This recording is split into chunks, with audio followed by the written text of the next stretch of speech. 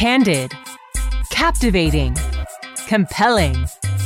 Welcome to Cannabis Confidential with Dr. Dina. Listen in as Dr. Dina, medical marijuana pioneer and inspiration for the award-winning TV series Weeds, shares never-before-heard stories, chats with cannabis insiders and celebrity friends, and provides invaluable perspective and insight into one of the fastest-growing industries in the world. CannabisRadio.com proudly presents Cannabis Confidential with your host, Dr. Dina. Welcome to Cannabis Confidential. I'm your hostess with the mostest when it comes to weed and hash. I'm Dr. Dina, and welcome to my show. I know I haven't been around for a little while. I've been so busy this year. 2018 has been an incredible year in California. We have legalized cannabis, which some people are upset about and some people are thrilled about. I'm torn, as always. I'm so happy that people cannot get stopped on the street, shake down what's in their pocket, and go to jail. They are allowed to possess 1 ounce of cannabis, 8 grams of concentrates on their person at any time, which has now led our local airport, LAX, to create a cannabis policy, which they've always had, but they've never been public about. They have finally announced that they are going to allow people to fly with cannabis across wherever you want to go. Really, it's up to you to decide if you want to take that risk. And now, what will that mean? Will that mean that you will have police officers waiting for you, any flights out of LAX, landing in a state that's not legal? Are they going to be standing there with dogs? We don't know. This is going to be an interesting time. We hope that the feds are going to finally get their act together this year. We've been hearing a lot of talk inside of Washington and outside about Trump actually using cannabis as a platform during the midterm elections, talking about really changing the laws and making banking a lot easier for us. And I don't know if you guys are familiar. Some of you work in the cannabis industry, some of you don't. But the one thing that I find so challenging in my work every day is I'll get a phone call from a company that is a credit card processing company, and they'll want me to use their credit card machines to take money from people in our store. And my answer is always the same. Where is the money supposed to go to? Because we can't have a bank account. And so we have all of these hurdles that we have to jump over, hoops that we have to jump through. And it's amazing to me that all around the world there are different programs when it comes to cannabis. And they're all so different. Now, California is one animal. You have Colorado, you have Washington. We're all different. But what happens when you leave the U.S.? Now, we know that cannabis is becoming huge in Spain. But what country? Like, where did cannabis all start? What was the hub? And that was in Amsterdam. And Amsterdam is a very, very special place to me. I love that city. I once really saw myself living there. I went on a vacation once and didn't want to leave and ended up staying for a long time until I ran out of money and had to come home.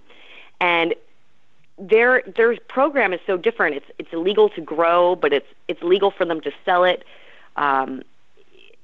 It's amazing to watch. I recently went to Amsterdam, and this is going to segue sort of into my guest for the day, which is a really special guest for me especially. This is a very personal guest, personal show. I've never really done something so personal, but it's really kind of special because I think a lot of people want to know more about me. They want to know details of my life, and I don't usually share them. And so today we're going to have on my husband as a guest. Apparently, he's told me that it's a very highly Googled thing is to Google Dr. Dina husband. That comes up a lot. So I guess people are very curious as to who he is. And it all ties back into Amsterdam because when we first met, I remember our first date, and I asked him where his favorite city was. And he said Amsterdam. And I was completely shocked, like, this is meant to be. And he did not seem like a stoner or anything. I'm like, wait a second, we can work with this. And we just started getting into a deep conversation about the love that we had for the city, and he started telling me about this book that he wanted to write, that he had started writing about Amsterdam and the red light district.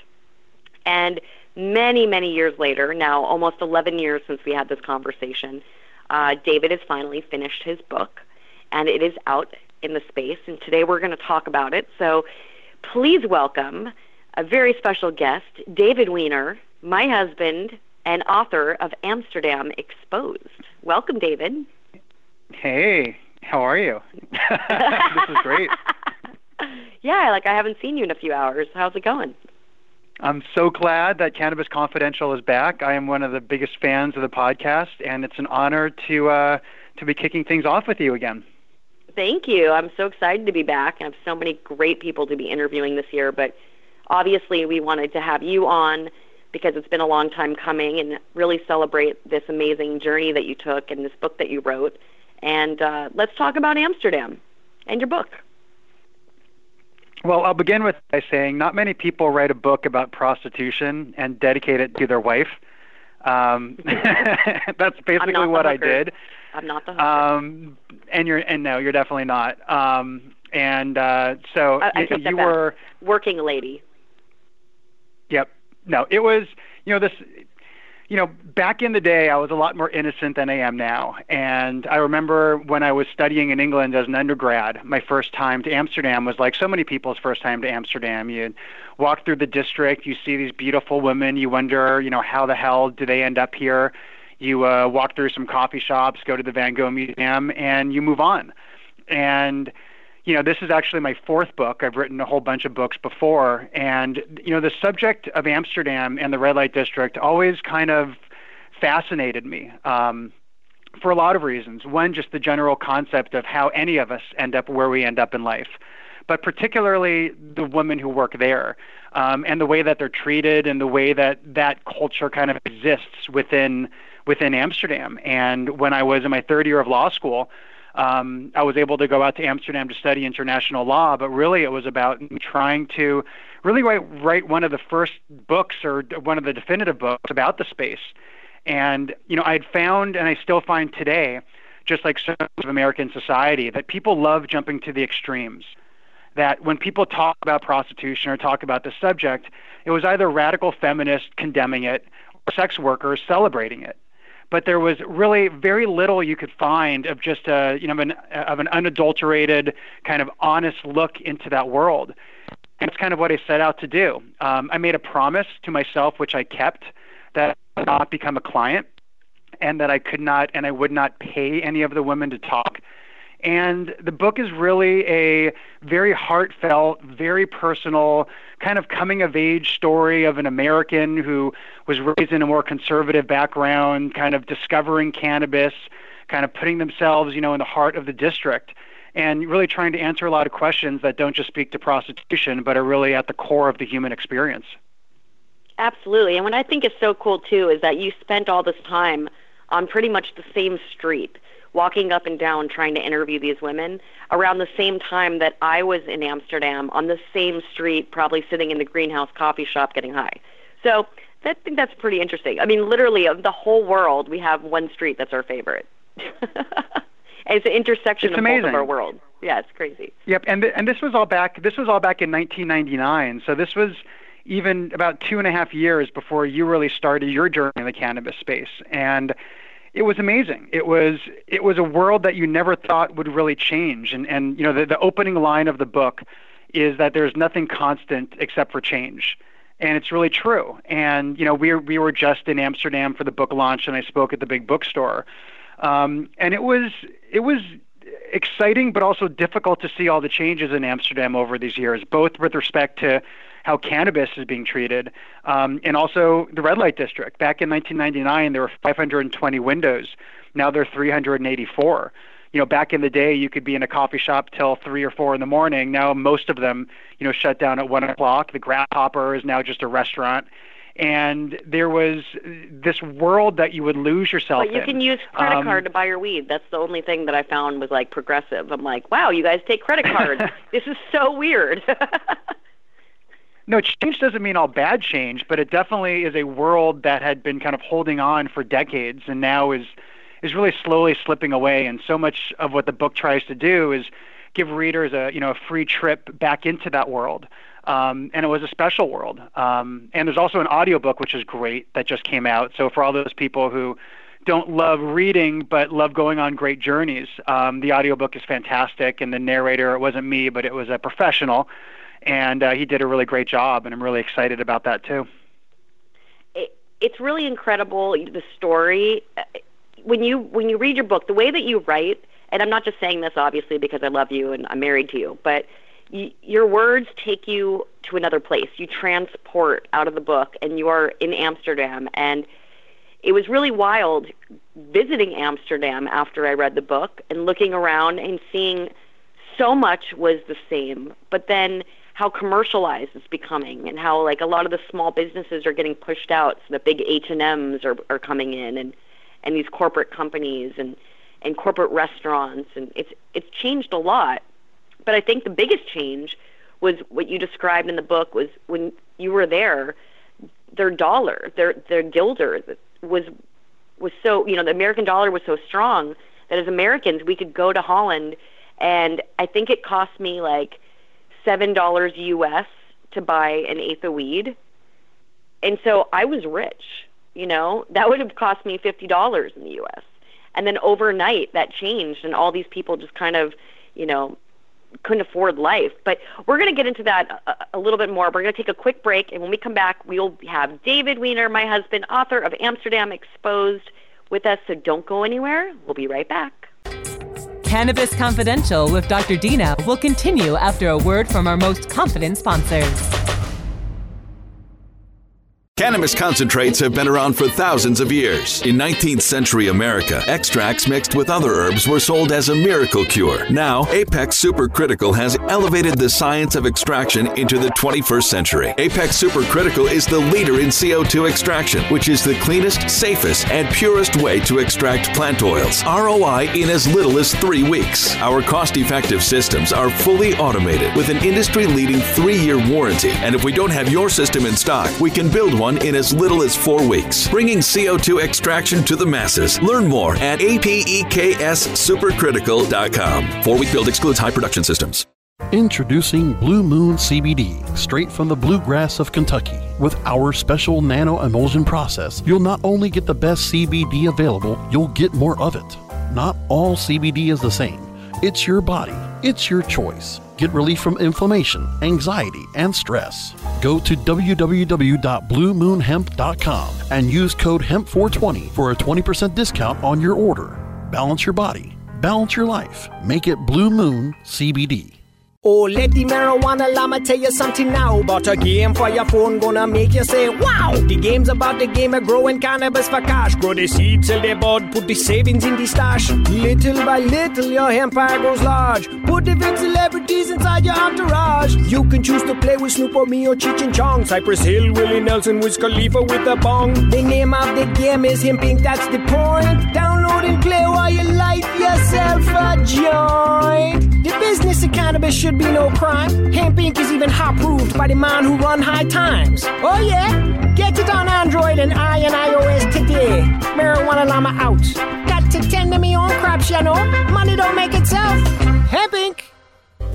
Dr. Dina is back with more Cannabis Confidential, only on cannabisradio.com. And we're back. We have David Wienir, author of Amsterdam Exposed, my lovely husband, with us today to talk about Amsterdam, his experiences, the book.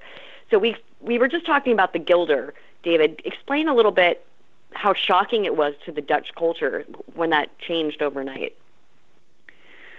Well, there was a lot that went on, and ultimately things got normalized a bit. But essentially, the Gilder switched over to the euro, and a few years actually after the events of the book took place. And for a lot of businesses, they changed the name, but they didn't change the number.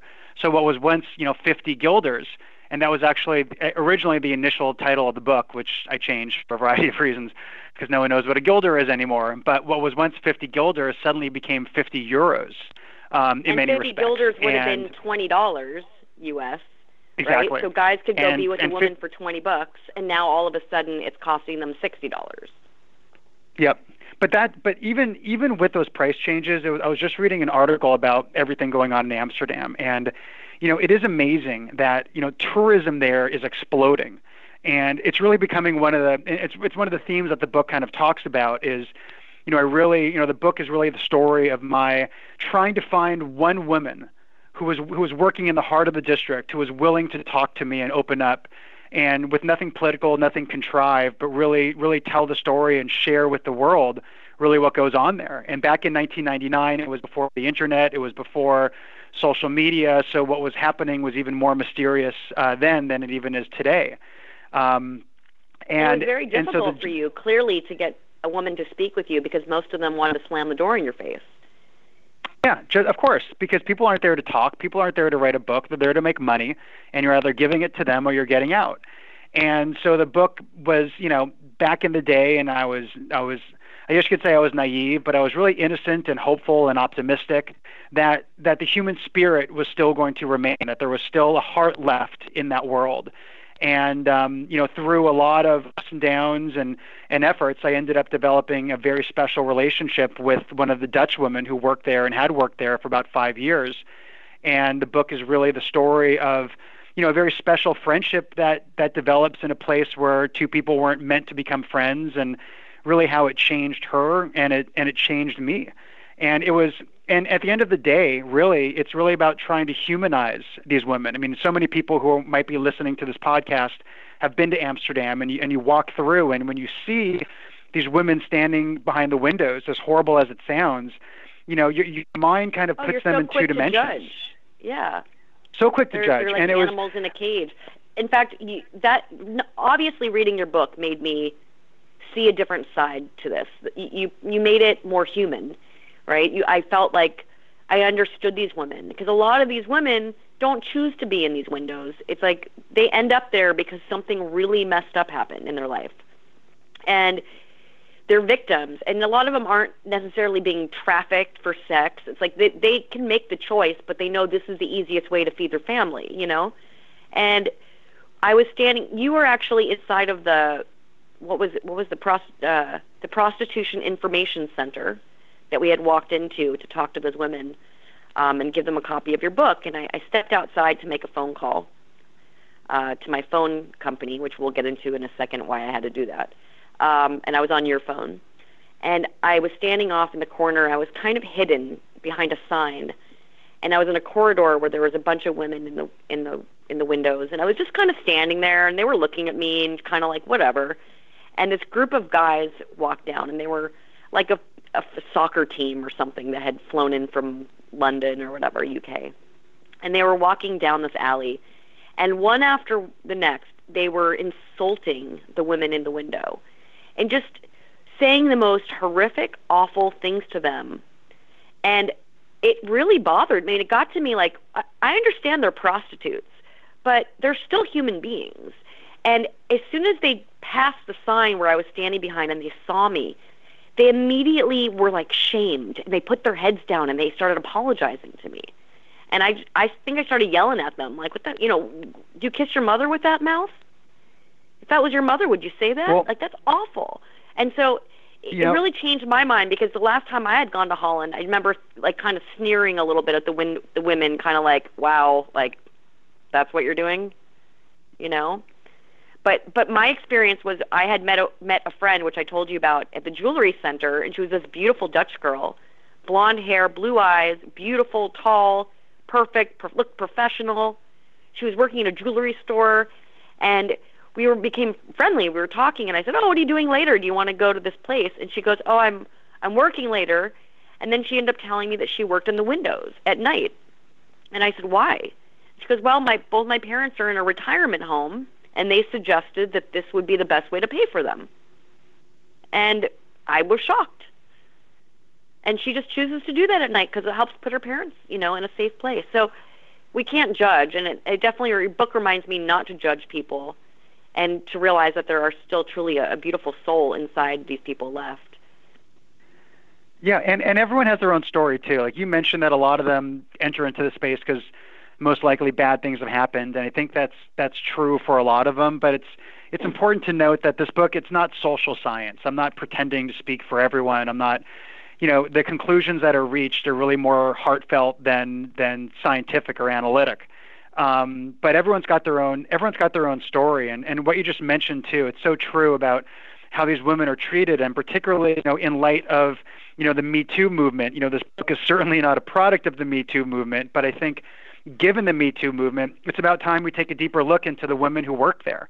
And just like when people are online, they say the meanest, nastiest things to each other because they think they're invisible and there's a separation. The same thing happens when people walk by these women with a tiny piece of glass between them. And if there's a piece of glass, they could say whatever they want, and they feel that separation when really the women are there, they're real, and they hear everything that gets said. And, that's one of the major problems right now that Amsterdam is dealing with, because as the red light district has become a lot more gentrified and safer, a lot more people are going there than who would have been too afraid to venture, deep into the district back in 1999. Yeah, it's becoming more of like a tourist led to a whole lot of other attraction. problems. It's more of a tourist attraction than it is like a place where guys are going to use them for a service. It's definitely more. Well, it's always been a tourist attraction.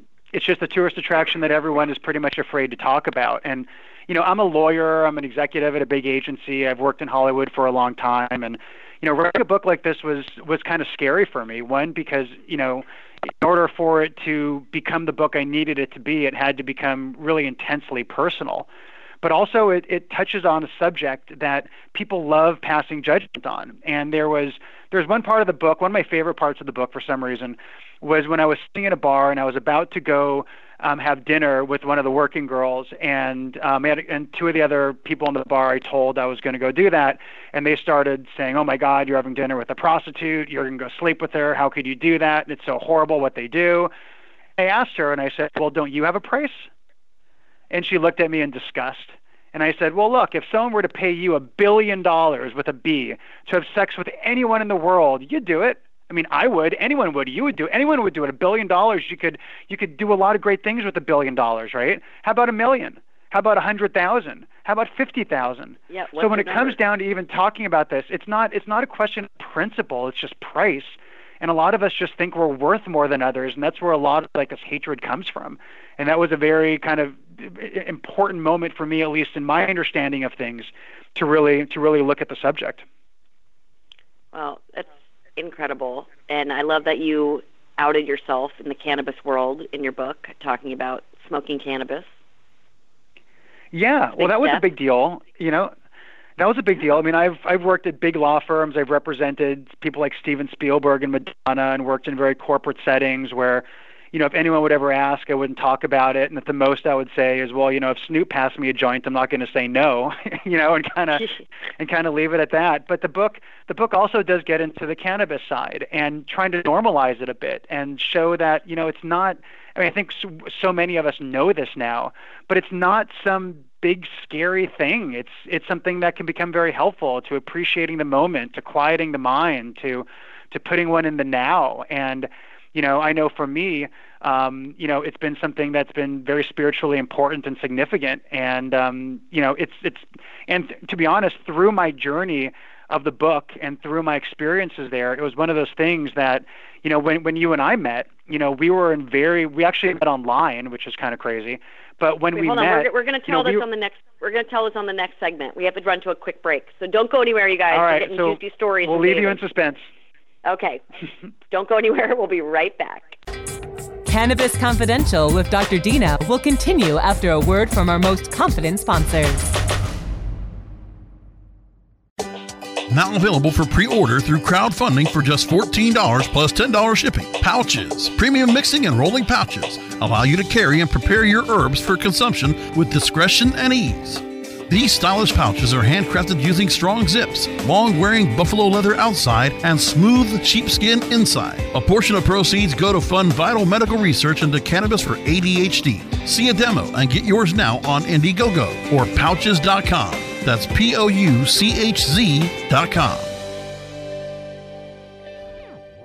Strainwise Consulting is the most sought-after consulting company for cannabis business applications and management contracts. We consulted on the first recreational license in the world and have had an over 95% success rate on applications submitted. The industry is growing at such an exponential rate that building a powerful and lasting cannabis business is a #1 priority. Here's Strainwise's Sean Eubanks. In our first 5 years, we branded and supported 9 medical and recreational marijuana dispensaries and approximately 160,000 square feet of sophisticated and efficient product cultivation. Strainwise Consulting has the experience and expertise to guide you through the process. The next generation of vaporizers has arrived. Vuber vaporizers are blazing the way with unparalleled technology for oil, concentrate, or dry flower pens. Providing unsurpassed customer service and expert craftsmanship, Vuber vaporizers use cutting-edge technology, providing a power-packed, smoother vapor with a lifetime guarantee.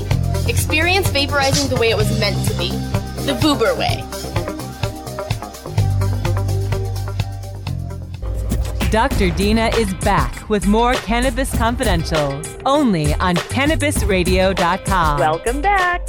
Dr. Dina here with my guest, David Wienir, my lovely husband, about to gossip about when we met. So, David, the floor is yours.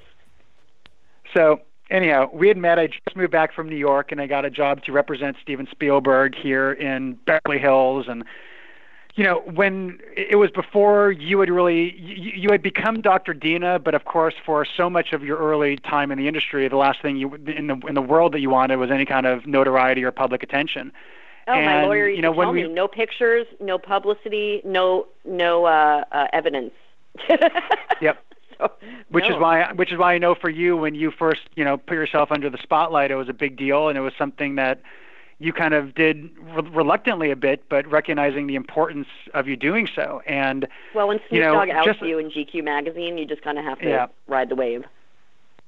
You got to roll with it, Yeah. And so no, I think the book, it was.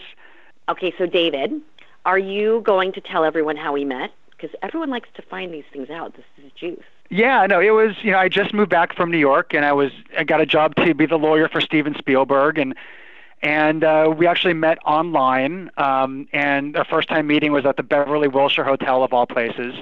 And I remember when you told me, exactly, and I remember when you told me kind of the world that you were in and what you were doing, and it was in a large part through my journeys of working on this book.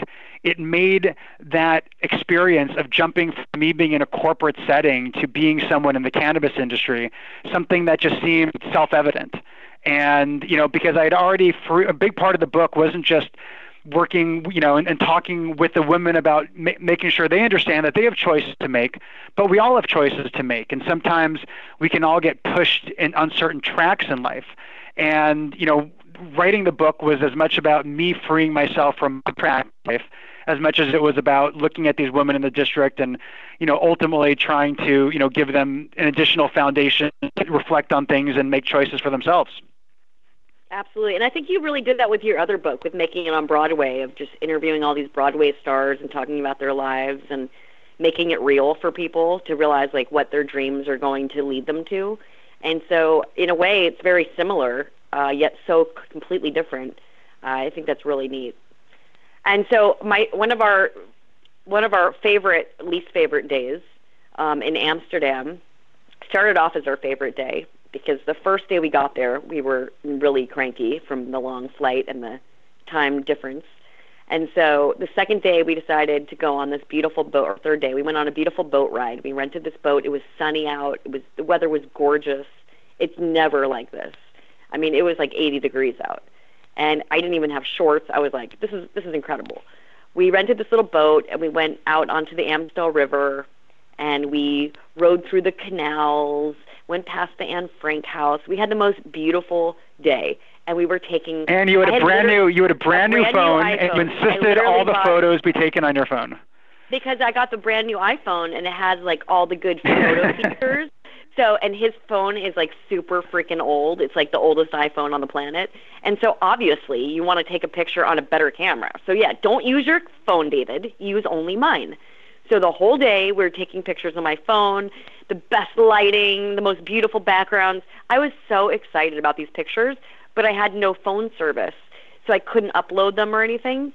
And we parked the boat. We were just about to get off the boat. And as we were getting off the boat, David stands up on the boat because he's grabbing some stuff. I took a leap off the boat onto the dock because the boat started like tilting. And when I did that, I heard this little bloop. And David turned to me and he goes, "Where's your phone?" And I said, "It's in my purse." And then I looked at my purse, and it wasn't in my purse. And then we realized my phone was what made the little bloop in the water and was sinking down into the murky abyss of a canal, which is filled with, like, 16th century piss. So, no, you're not going to reach in there and grab it. It's gone. David? And that was something else too that, you know, even when writing the book, I didn't really fully understand until that moment of you're walking through the city, you're in the world of Amsterdam, but the second something falls into that water, it's gone forever. It's like throwing it into some like vortex, like it's sent off into another dimension because you're so close to it, but there's no chance of recovering it. And then, of course, you're like, no worries, I'll go to the Apple store tomorrow. And of course, you can't get a SIM card for a U.S. phone in Europe. And the next 3 days were quite interesting with you without a phone. I was walking around with my iPad, like pretending it was a phone just to make myself feel better. But, yeah, it was interesting. So that's why I was standing out in the corridor on your phone calling the phone company trying to, you know, activate a different phone, but they couldn't do that. And that's when I was hearing all these guys yapping. But it was really unbelievable, just the world, how many different worlds are out there. And when you're in Holland, it's like these buildings are the most beautiful buildings, the architecture, and you're transported back into history because that's what the place looked like during World War II and before that. And it's really wild. I mean, for me being Jewish, it's very powerful because you have the history of what happened there, of Anne Frank living in this attic. You have stones that are now there's a gentleman who puts these cobblestones, these gold cobblestones in front of all the homes where Jews were taken to the concentration camps with their names on it. And so you visually see like what people have gone through in such a beautiful place. It's like, how can any evil exist in the most beautiful place ever? But it just goes to show that there's evil anywhere, and we have to all fight it, and we have to all stay strong. And just like the world today, we have the evils with the DEA pressuring all of us, and we're fighting back. And it's really exciting to have someone like you, David, on our team, which makes you our Weed Warrior of the Week, because you, being in Hollywood, the ability to speak out about using cannabis is huge. And it's part of the fight that I've been fighting for people to just be honest and tell people and make it okay, make it normal. And so you are one of them for making it normal. So thank you so much, sweetie. Well, it's an honor to be on the show. Thank you for taking the time to talk about the book. And, you know, I worked on this for 18 years, so it's really one of the best things I've ever done. And I'm happy to say it just won the grand prize at the Hollywood Book Festival, and it's doing really well. And I think it's something that will surprise a lot of people. For anyone listening, it's a very different book, even than you'd imagine. Love it. But where can they find it? Because we are running out of time. You can find it anywhere. Best place, of course, is Amazon, and it's an ebook. It's in paperback, and it's in it's an audio book too. And again, the narration is fantastic. And you know, you and I listened to that. It's really funny what a narrator can do with all the different accents. And it's a very funny book. There's a lot of humor in it, but I really tried to hit on some profound points too. And again, it can be found anywhere. And I'm really excited to share it with the cannabis community. It's really a book that I kind of envision people reading and in one hand and maybe smoking a joint in the other and kind of just getting lost in this world. And let's have everyone go online, pick up David's book, Amsterdam Exposed by David Wienir. Check out the audiobook or the regular book, whatever you want. The audiobook is fantastic to listen to while you're trimming. So trimmers, you're going to want to get this book. We are out of time. Thank you guys so much for joining us again on Cannabis Confidential. I'm Dr. Dina. You can check me out at Dr. Dina 420 on Instagram, Dr. Dina on Twitter. I have a Facebook fan page, Dr. Dina, and make sure to give this podcast a 5-star thumbs up. Love you guys, and see you next week. Over and out.